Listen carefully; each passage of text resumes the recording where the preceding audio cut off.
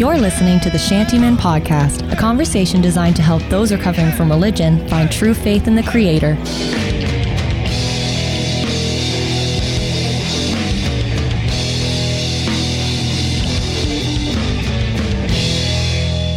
Three, two, one. Hi everyone. Welcome to the podcast. Redo it. Hi everyone. Welcome to the podcast. You gotta give it a longer break in between. Hi. Hey everybody. Welcome to the podcast. Victor Summers sitting across the table from Sam Rushton. Oh, jeepers. Hi everyone. Welcome to the podcast. Victor Summers sitting across the table from Sam Rushton. Victor Summers. Did I do it right Sam that time? Rushton. You did it. It was perfect. Victor Summers, Sam Rushton. Are you proud of me, Dad? The pantyman, the shantyman. That may have been a Freudian slip. The pantyman. That would be the opposite of the shantyman. This is the best but the worst intro ever. Hi everybody, welcome to the podcast. Victor Summers sitting across the table Sam from Rushton. You couldn't wait until I was finished my sentence.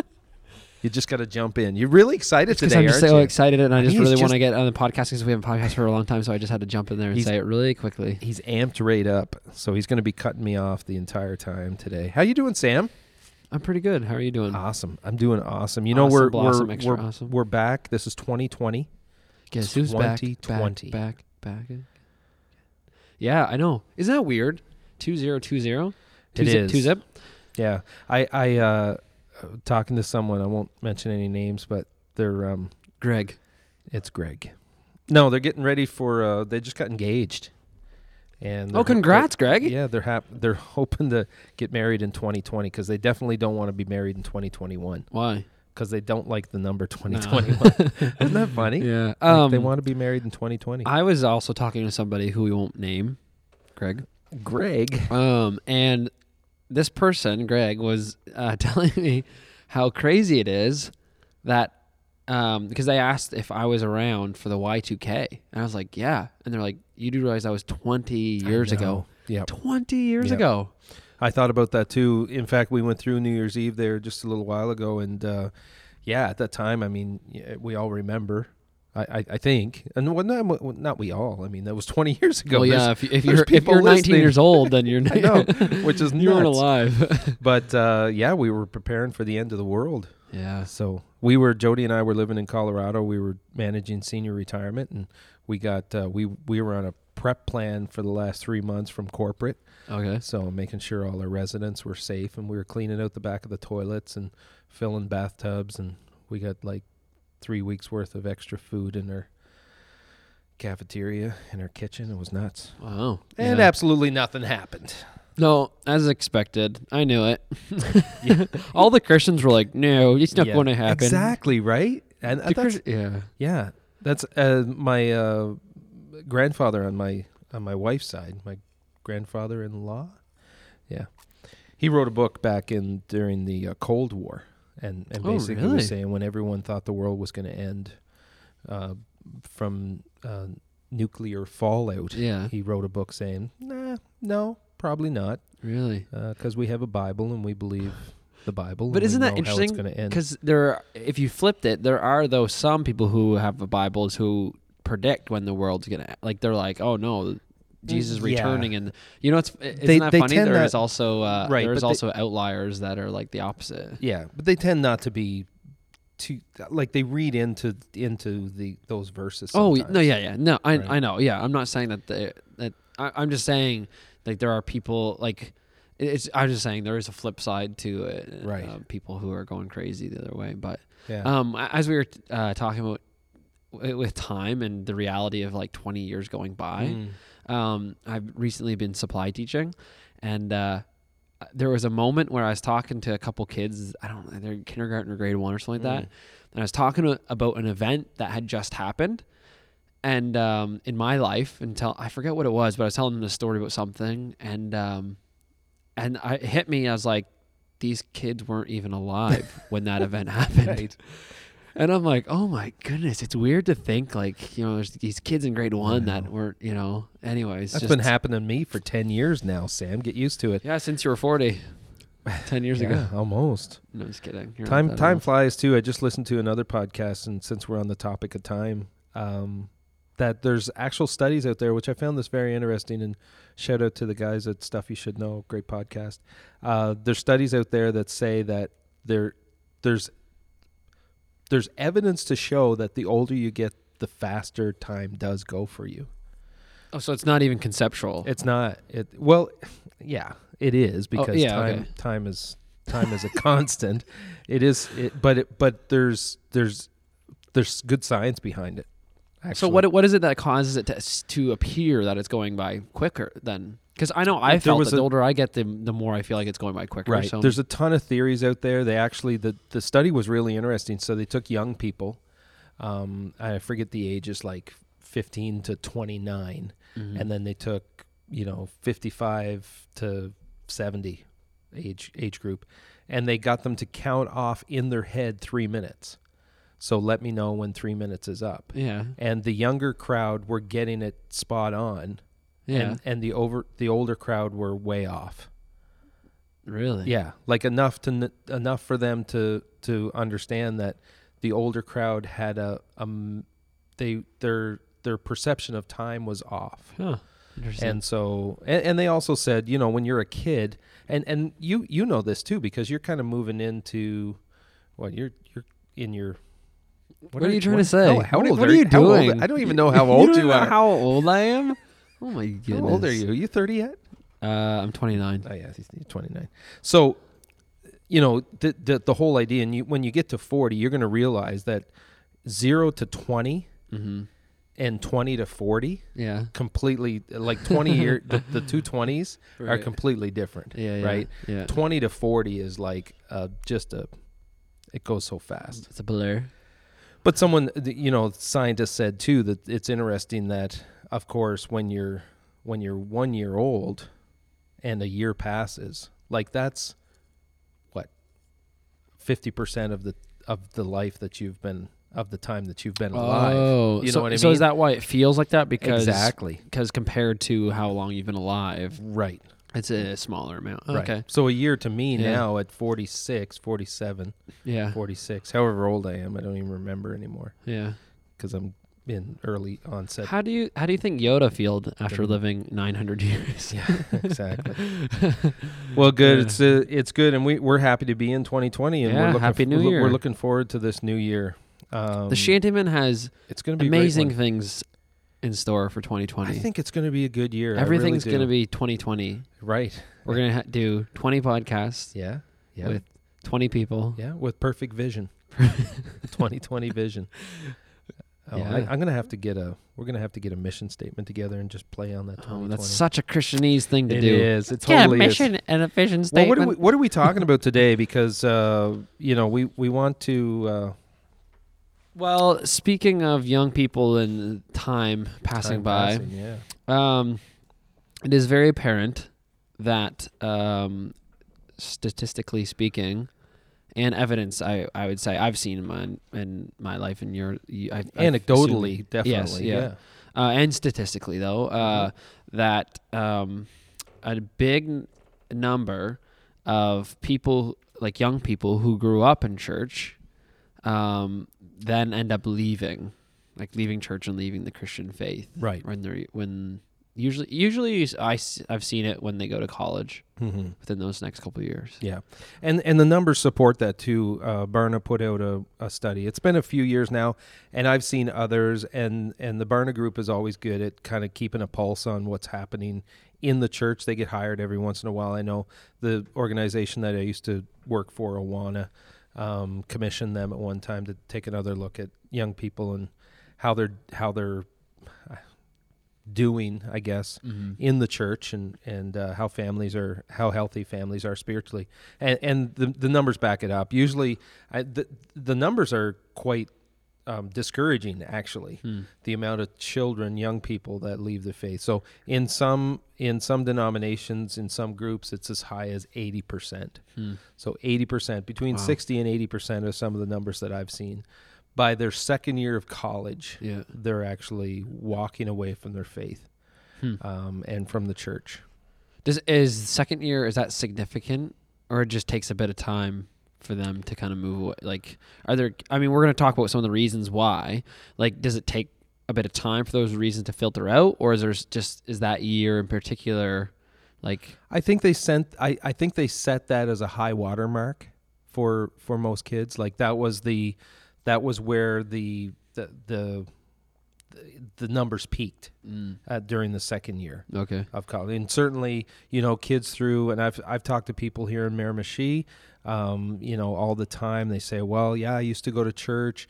I was there until I was confirmed, or I was there until, my first communion, never went back. So it was like 13 or 14, talked to other kids. Yeah, we went to youth group and my parents, took us to church. And once I decided, or they stopped making me go, then I made my own decision and didn't go back. And then I've talked to other kids, and that very much was their story. Well, I got to college, and for whatever reason, and there's a bunch of reasons, maybe we'll touch on a few of them. It just, I didn't, they say they didn't see any point in it. Yeah. Some people won't care. Like some listeners may not care that much. To me, it's really sad. Like, for instance, I was youth pastoring, and it is in a sense sad. Like, for me, like when I interact with certain teens and they talk about their relationship with God or loving God, and it appears to be real for that time, and then later on in life, just certain things, and they end up kind of moving away from that. It can be sad from reflecting it from another point of view of being like, what did we do something wrong? Did something what really change? And just kind of, I guess, the realities of what that means, someone, because for me, I see what the Bible talks about of following after Jesus and having faith in him. Right. And I see the blessing in it. And also I see, I guess you could say really the consequence of not, there is negatives here on earth and in the future, like in the spiritual realm as well. So, sure. So, in that sense, it's, it does weigh heavy in my heart if I see young people who I've been interacting with over years that who are at one time would be, all into it and then another time or not. So a couple of demographics need to be concerned about this. And you touched on one of them, those of us who are involved, I guess, vocationally in discipleship or in the church as leaders. I mean, I grew up in the church. My parents were involved in ministry, full-time ministry, part-time ministry. I recognized, and the church that I went to put a huge amount of resources into children and youth ministry. Right. Like they got it. They were kind of early adopters to this whole movement, really, of we need to resource the next generation. It kind of happened around, from what I've read and what I've seen, the 50s and 60s, where there was kind of the whole Sunday school movement happened, where churches were recognizing that of course they had the baby boomers, were having boomer, we're having families, and so there was kind of an uptick in the population in churches too, of course. So there's all these kids running around, and they started programming their ministry specifically for kids, right? Right. Yeah. So those of us who have lived through that and have been leaders in that and have resourced that, we've put our money behind that, then it should be concerning. If you had, you think of it in another way. If you had, if you were trying to develop a product and 80% of your output was failing, right? You wouldn't be okay with that. You would have to go back and say, okay, there's something wrong with this process where we're getting such a failure rate, right? And I know it's different, and obviously we're dealing with hearts and minds and souls and independent thinkers and that sort of thing. But nonetheless, I think the church is kind of waking up and saying, okay, it's not enough that we're having all of these young people. Like, what is going on? Right. Yeah. Because I think there is a balance of not taking ownership of some of that, but also like loosely, as in, I mean, you can do the best that you can, even as parents. Like for me, thinking about Sloan, I'll try to do the best that I can to direct her in the ways of knowing the truth of God and who he is, and of salvation and faith in Jesus Christ, and try to direct her in following him. But I understand that ultimately that isn't hinging upon just me. Like, No. So I think even in the church world where it's like, I was youth pastor, camp director, those kind of things. I serve now in a church where it's like, I need to try to do what is best and to assess it and say, what have we done wrong? What can we do better? Mm-hmm. But also some of it is just holding it partially empty-handed to know, some of it's going to come down to what is God going to do, and what are people going to decide? Like, what are these young people going to decide, right? Yeah. Because I do think there was things when I was youth pastoring and camp directing too, is like looking at it and assessing and being like, I feel like certain things weren't done well before, or the focus was on the wrong thing. So you had a lot of kids at youth group, but none of them really cared about God, right? Right. So I think there was some of that I was like trying to do better, but again, it wasn't like a silver bullet that fixed it all. No. And you mentioned the other demographic that I was talking about. So there's another group that's interested in this, and that is parents. Oh, yeah. I think anyone who's listening as a parent, as a Christian parent, who has done their best, as we all do as Christian parents, to hand our faith on to the next generation. I mean, there's probably, I'll back up there, and we're not going to edit this. There is nothing more important. There shouldn't be anything more important to a parent, a Christian parent, as having their child come to know, love, and serve the Lord Jesus Christ. Except sports. Yeah, exactly. Of all of the things, right? Okay, we're going to get to that in a minute, all right? We're going to open that can a little bit, too. Oh, no, Victor's better. So of all the things that we should, as parents, Christian parents, make sure that our kids get, it needs to be a faith in a loving God who provided a way for us to know him and for a way for us to have eternal life. Right? That's it. Mm-hmm. So as a Christian parent, it needs to rock our world a little bit when we're faced with the reality that 80% of young people are saying, nah, not for me. I think it's interesting too to talk to parents who that was the reality in their life, where I think some might have been maybe misinformed or misunderstanding of what their responsibility was, and now are like, oh shoot, like looking back, being like, this was the gospel should have been more prevalent in our conversation, or some, whatever it is. Yeah. So some of it is that, some of it is just like, they did the best and they couldn't. So it's interesting even seeing parents, their reaction to then kids as they grow up, and thinking or feeling like, oh, this kid is growing up to love God and going to keep on serving him, but they don't. Right. I can only imagine, like, for Sloan, if I felt like over the years she really loved God and was going to go on to do, God was going to use her to do great things and all that kind of stuff, and then her, move away from all that, how that could really be, a difficult thing. So if you're listening and you're a pastor or you're a youth worker or you volunteer in the church, and you care about the kids that you're serving, you care about the kids that you're teaching, you're looking for answers. I think if you're like Sam and I, you've recognized that this is a problem within the church. The church seems to be resourcing. Most churches now get it, And I always said too, when I was traveling around talking to church leaders and having the opportunity to be able to share in churches, I was always wanting them to know that they need to put the effort in. If they haven't got that already, they need to. Like in a lot of churches, especially in the Maritimes, these small country churches, like a fresh can of paint and a dehumidifier in the basement would do wonders with their children's ministry. Kids always kind of get relegated to the basement, the dank basement, and like we could step our game up there a little bit. So there's some real tangible things like that we could talk about. But the probably more important than that is the philosophy of ministry needs to change within the local church. Yeah. So if you're listening, let's talk about maybe some solutions and maybe a way that we can, and I don't think this is a silver bullet that's going to solve this problem. I think it's an ongoing conversation. But let's talk about what you can do as a church leader and as a pastor. As a parent, you should also be concerned. I'm concerned. I'm kind of at the tail end of my my child rearing.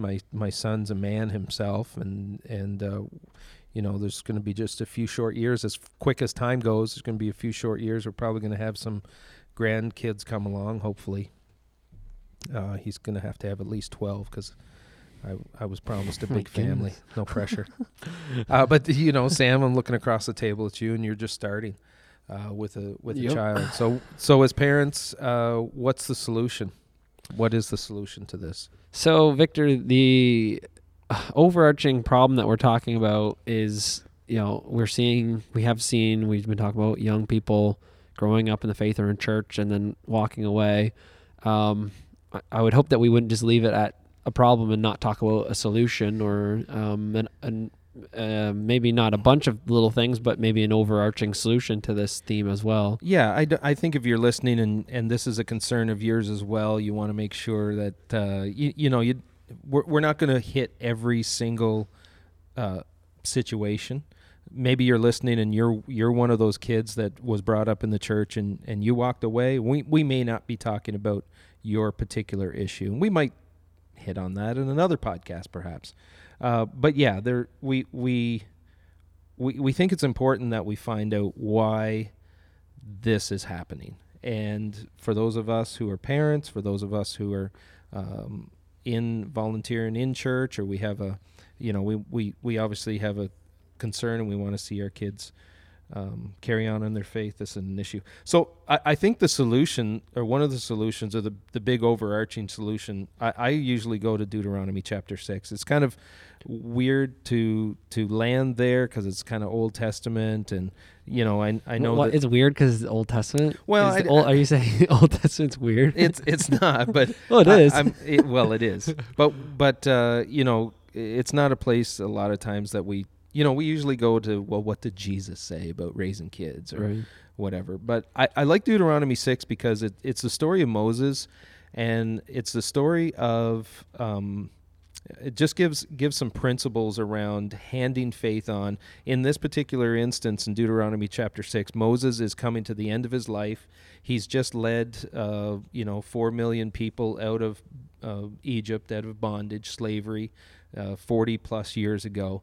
They're getting ready to cross over into the promised land, the land that God promised to them. And this was going to be a very, I guess, dangerous time for them. And Moses recognized that. He knew that first of all, he wasn't going to be leading them any longer. And they were going into a place where there were all kinds of different beliefs. There were different gods being worshipped in this new land. There were going to be all kinds of opportunity for his children, that these people that he led, to be influenced and to have other influences. And I can't help but draw the correlation between that, Moses kind of releasing his kids into the promised land, and what we do as parents when something as simple as sending our kids to school. This is kind of has become a hot topic with parents. It's become a hot topic in our school system. What are we giving our kids over to when we send them to school, or when we send them to college? We mentioned that a kind of milestone as we look at the numbers is by the second year of university, kids that have been brought up in the church are walking away from their faith. So what is happening when parents or church leaders, pastors, youth leaders release the kids into a new environment? What's happening? And so that's kind of what's going on here in Deuteronomy chapter 6. So this is what Moses said. Listen, O Israel. So Moses is talking, he's making this address. Remember, he's about to die. So this is a kind of a deathbed. He doesn't even care anymore. Deathbed. He does care. He cares very much. This is a deathbed proclamation. He said, listen, O Israel, the Lord is our God, the Lord alone, and you must love the Lord your God with all your heart, all your soul, and all your strength. When I'm sharing this passage with parents and in the church, I always say this is kind of the gut check for us as parents. And I think this is really to the heart of perhaps what we're trying to get across to those who have influence with the next generation is, do you love God yourself? Right. How important is your relationship to God? Right. Is that the most important relationship in your life? And so Moses starts that off with his. He talks about that, he wants the parents to take responsibility for raising kids to know God. And he says, at the very beginning of this is what you must do. Love God yourself. Right. And so that's a gut check for us. I think I had done a little bit of study actually in this previously, and they call this the Shema within the Jewish circles. Right. So that was something that actually every day was recited, right? So it's for me, it's amazing. Actually, me and my wife talked about potentially writing, like putting on something and putting up on a wall, and tried to remember to recite every day. Yes. So every day they were going and having this almost like as a creed, a creed to be able to go to say, Yahweh is our Elohim. He is the one who has delivered and saved us. And so we're trusting him. We're loving him. We're following after him.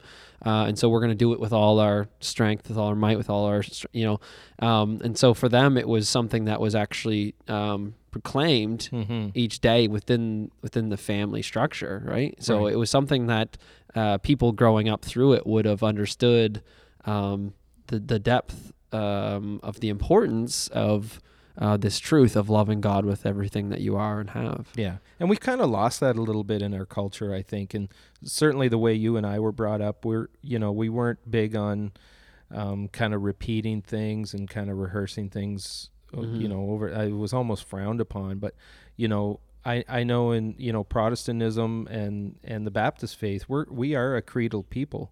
We're at least it's in our history to recite creeds, and certainly that's that's important. I think probably the reason why we don't though is because I assume it's because there's an idea of like something like that's tradition is almost a negative thing, because and I think it is negative if it goes to this place where it then becomes simply about an act or a statement and a creed, and then it's not actually done from the heart. Because I know of young people who've grown up in churches that were more potentially creed driven or very doctrinal heavy as far as the layout of the way everything done. What's the word that I'm talking about? Like dogmatic? Dogmatic, yeah. And they walked away from it because they were doing something outwardly that wasn't in them inwardly. Right. So I think the thing is that we're focusing on this, where it says to love the Lord with all your heart, is it's starting there. It's not even the fact that the Israelites would have stated every day that, because kids could have grown up in the family being like, yeah, we say this cool phrase.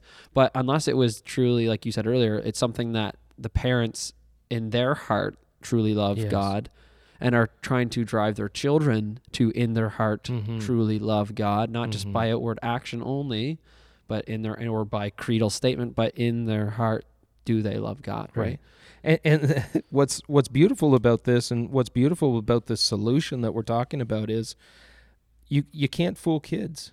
You absolutely can't fool kids. Part of the problem, I believe, and again, this may come across a little harsh. It's been difficult for me as I assess and consider my life, and certainly I wasn't a perfect parent. I'm not a perfect parent. Never was. Probably never will be. Probably. Pretty sure. I never will be. Let's say that. And so in my life, like, my son could very easily see when in my life God wasn't the most important person, right?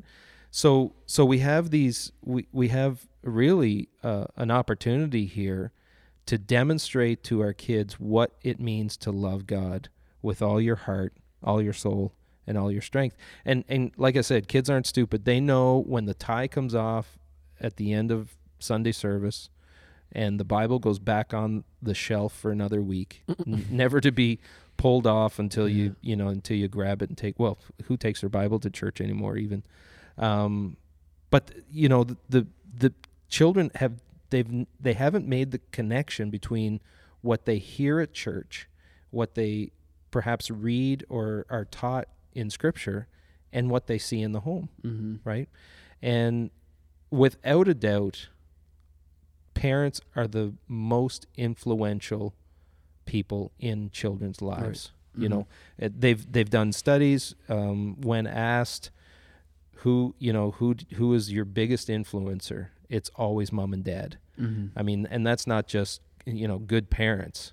Those are parents that maybe have dropped the ball in multiple areas, but still kids are looking to their parents as influencers. And if we are not demonstrating to our kids, and now that's not saying that you don't love God even with all your heart and all your soul and all your strength, but are you demonstrating that? What are you doing to demonstrate to your kids that God is the most important person in your life? Yeah. Right. I had preached back in the fall a bit on this, and some of the things that were really standing out to me were it was in the Old Testament, was the different times, and I can't at this point remember all the scriptures, but different points along the way where God was, or the spiritual leader in the nation of Israel was communicating to the people certain things about family. So, for instance, they said, at your home, write these things down on your eyelids and in your hearts, and basically wherever, talk about them when you're lying down, when you're eating, when you're out walking. Basically, every time you're doing things, you're communicating the truth of God.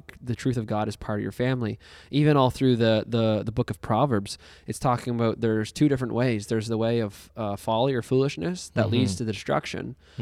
So there are consequences, and then there's a way of wisdom that leads to life. And the main ones, it really encourages, the parents to be the ones to teach their sons and daughters the way of wisdom that leads to life. And then it implores the young, well, a lot of times it says young men, but young men and women to make sure to listen and heed the wisdom as much as we want to be rebellious as, teenagers is to listen. And so all throughout the Old Testament, there's these little encouragements to be like and even passing the truth on to the next generation. It's a generation. So, and even in the 10 Commandments, you see, if you approach them a little bit differently, like maybe from a Jewish understanding, you'd see things like adultery and things such as, I forget what the other one was, but basically it's meant to have a family that is healthy, because when the mom and the dad are committed to each other and committed to teaching their children the right way, that's what it was, adultery and then children honoring your parents. When those are heeded, then there's a healthy society, which means healthy communities. So the encouragement is on the parents to be able to raise their children in a way that is loving and following after God and knowing the truth, right? So Moses starts this off, and with that challenge, I guess, is, and that's the assessment maybe we could have on ourselves right now. And then he goes on, and Sam, you mentioned verse 7, he says, repeat these things. And I would say, he was talking about the precepts and the commands of God and the laws of God and Scripture. And I would say for us today, repeat the goodness of God, the story of Jesus and the story of the gospel. He says, repeat them again and again to your children. Talk about them when you are at home. Talk about them when you're on the road. Talk about them when you go to bed, and talk about them when you're getting up. So is it saying that in the? Yeah, oh, sorry. Man, what a bummer. I don't even have my Bible in front of me, and I was like stealing your. I was going to say, where that message came from? Deuteronomy chapter 6. No, but I love this because, even as a children's pastor in the previous life, I was pastor of children's ministry. Your previous life is as like you were reincarnated. Yeah, exactly. So, parents would come to me and they'd be like, I really want my kids to know God, right? And what program are you going to offer that's going to allow? There was some of that, and I would be like, well, these are the programs we offer, but listen, we want to partner with you as a church. We don't want to take this responsibility. That's part of it. And the other part of it was when parents wake up to the fact that they are responsible for spiritually nurturing their kids, then comes oh no, I'm going to have to add another night to my week. I'm going to have to put in, some more hours. And this is a release for me. And it's like, no, it's not another program. You're not going to have to pay for anything. You're not going to have to take more time out of your day for, for a children's ministry program. You're going to build this into the natural flow of our lives. Right. And I can only guess as a parent that can come. I mean, the challenge is there certainly, but that needs to come as just a relief to us. That it's not something else that we're going to have to be responsible for, as far as like, you know, getting the kids ready and out the door and in the car and out to something that that the church is providing. But Moses was very clear. You're gonna repeat them when you're at home. Right. I want to say something. I don't think there's a responsibility for another actual like event or meeting type thing, but I do think I think there is almost the idea that us as parents, because I am a parent, I need to be encouraging myself to sacrifice. Oh yeah. So if I come home and I'm really tired, sometimes to lay down on the couch and turn on the TV is a lot easier than engaging my kids to have a conversation about their day and the difficulty, and then to tie Jesus into that, right? Yeah. And another one is I'll have, when I was youth pastoring, I had a lot of parents say, like when I was talking about these kinds of things, they're like, well, but you went to Bible school. Like I'm not a theologian. I didn't go to Bible school. And so my response was always the same thing, like that. Make a sacrifice then and get to work. I say, you know what? Put down your phone and pick up a book, a theology book, exactly, or a spiritual book, or put down the TV remote and pick up your Bible and make yourself into a student, right? Yeah. And that way you're able to. But again, I'm saying this out of a place of challenge where I know if I was to reflect on my past week, how many of my downtime hours was I spend doing, spending actual time engaging in that area that's beneficial versus vegging. Yeah. You know? Yeah. And certainly that's the challenge to parents. First of all, to recognize that you are responsible, and to abandon this idea that we're going to keep dropping our kids off to church. Right. For them to, you know, fix them. Right. We're going to take responsibility for it. And then, like you said, Sam, I'm not letting parents off the hook in any way. You got a young baby at home, like, so what are you doing to repeat again and again the precepts and the commands of God over Sloan, right? And I remember, you know, putting Trenton to bed, and he finally settled down and go to sleep, and I would just pray over top of him. Like, this was before he even could speak or did anything. And then it became really important to us, Jody and I, that we never sent Trenton to bed. We always took him to bed, right? Yeah. And I think I encourage parents all the time, never send your kids to bed. The nighttime, and it's funny that Moses mentions that here, when you're up and on the road, and then when you're going to bed and when you're getting up. Bedtime is such an important time for us as parents. And I came to faith in Christ. I crossed the line of faith with my dad, praying with me at night, as he did every single night. He worked at the mines. He was tired. You know, we would yell down through the register. There was a register in the floor, and my brother and I would yell down as we were going to bed, and we were like, "Dad, come pray with us." And certainly the most important thing for us was not the prayer time, because we weren't just simply that spiritually minded, but we wanted to spend some time with Dad. But it was important to him, and so he would get up off the couch, even though he'd probably just as soon, now thinking back, right, he'd probably just as soon stay there.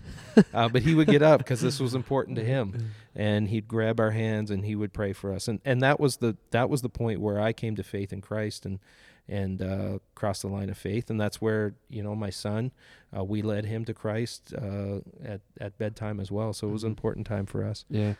So I think, like, I don't think in this in the things we've talked about is like, we recognize that there are other problems outside of just this, but I think probably the idea behind this is the biggest issue, or the main blanket, I think. Like, if you don't have this, then it makes all the things more difficult. Like, you can have young people that are believers and followers of Jesus without Christian parents. You can, and they can continue on. But we're talking about in general, when you see a lot of people that are going to church in their groups of families with young people, we're talking about those ones in those groups that are constantly coming, and then some of them are leaving.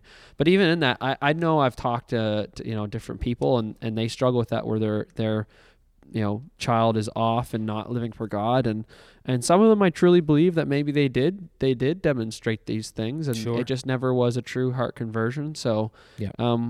I think there's something where now that if you are grown up or your kids are grown up, like there's this idea of grace, like moving past, like I'm sure that there's things you look back on and you're like, ugh, why did I do that? Why did I not? And so there's an idea of grace and a new day today, like how moving forward from it and stuff. But I guess the overall, we see that there is a huge importance, especially in today's society, for people to start maybe putting away some things, stop spending so much time doing other things that are probably least important, because the most important thing is, I believe this is the soul and connection to God. Yeah, absolutely. We didn't rip on sports. I love that's the thing. Like, I love sports. I coached basketball and everything like that, and I played sports. Not on Sunday, but I have before, but not not regular. But the thing is, it's with anything. I think that's the thing with even sports. It's like, if something's taking that much away from, and it couldn't be something different than sports, but if it's taking that much time and energy away from time and energy for God, and not even just church Sunday mornings, if you don't have any time throughout the week to, spend time with God and spend time with your family and cultivate that relationship together with God, then you got to prioritize it. You got to. Got to. Good. So that's why I'm officially on air, quitting the podcast, because it's taking too much time away from God and my family. Oh, just you think of what Sloane's going to be able to, years from now, she's going to be able to go back and listen to all these. She's going to be like, Dad, you're so weird. You're so silly. Yeah. No, she's going to love it. Good. This is going to be a blessing to your children, your children's children. Good. Anything else you want to say about this topic? Very important topic. So much. Yeah. This is a big topic, and we'll hit probably some other things in upcoming podcasts. But just know that as a parent, God is going to hold you responsible for the spiritual nurturing of your kids, and not to say it's going to work out fantastic every single time. And I even tell people challenge me and they say, well, what about parents? And you might be listening and you're like, well, I don't love God. I'm not there yet myself. Am I still responsible? Yes. You are still responsible. So whatever that means for you, maybe it's do the hard thing now and really dig into the story of Jesus and see if there's anything there. But maybe it is coming alongside someone who knows God and say, hey, I'm not quite there yet, but I think it's important that my children know God, or at least have an opportunity, and I don't know how to lead them in that. And can you help me? Mm-hmm. Right? And as a church and as Christian leaders, I think we can be that for someone as well. Cool. Right on. Okay. Good. Well, we don't have any listener mail today. Or emails. No. Or nothing. We're almost 100% sure of that. Do we even check? No, we're going to end it there. Great. If you have any questions, comments, reach out to us at the Shantyman Podcast at gmail.com, or just at the Shantyman Podcast on Instagram, just on Facebook, the Shantyman. Come on, guys. You guys are smart. You know the name of the podcast. Just go find that stuff out. Just Google it. Come on. Google it. You know what? This is the thing I don't understand. Why every time we have to tell these people that are listening where to find us, because they're so smart that they can find everything else online, but they can't find.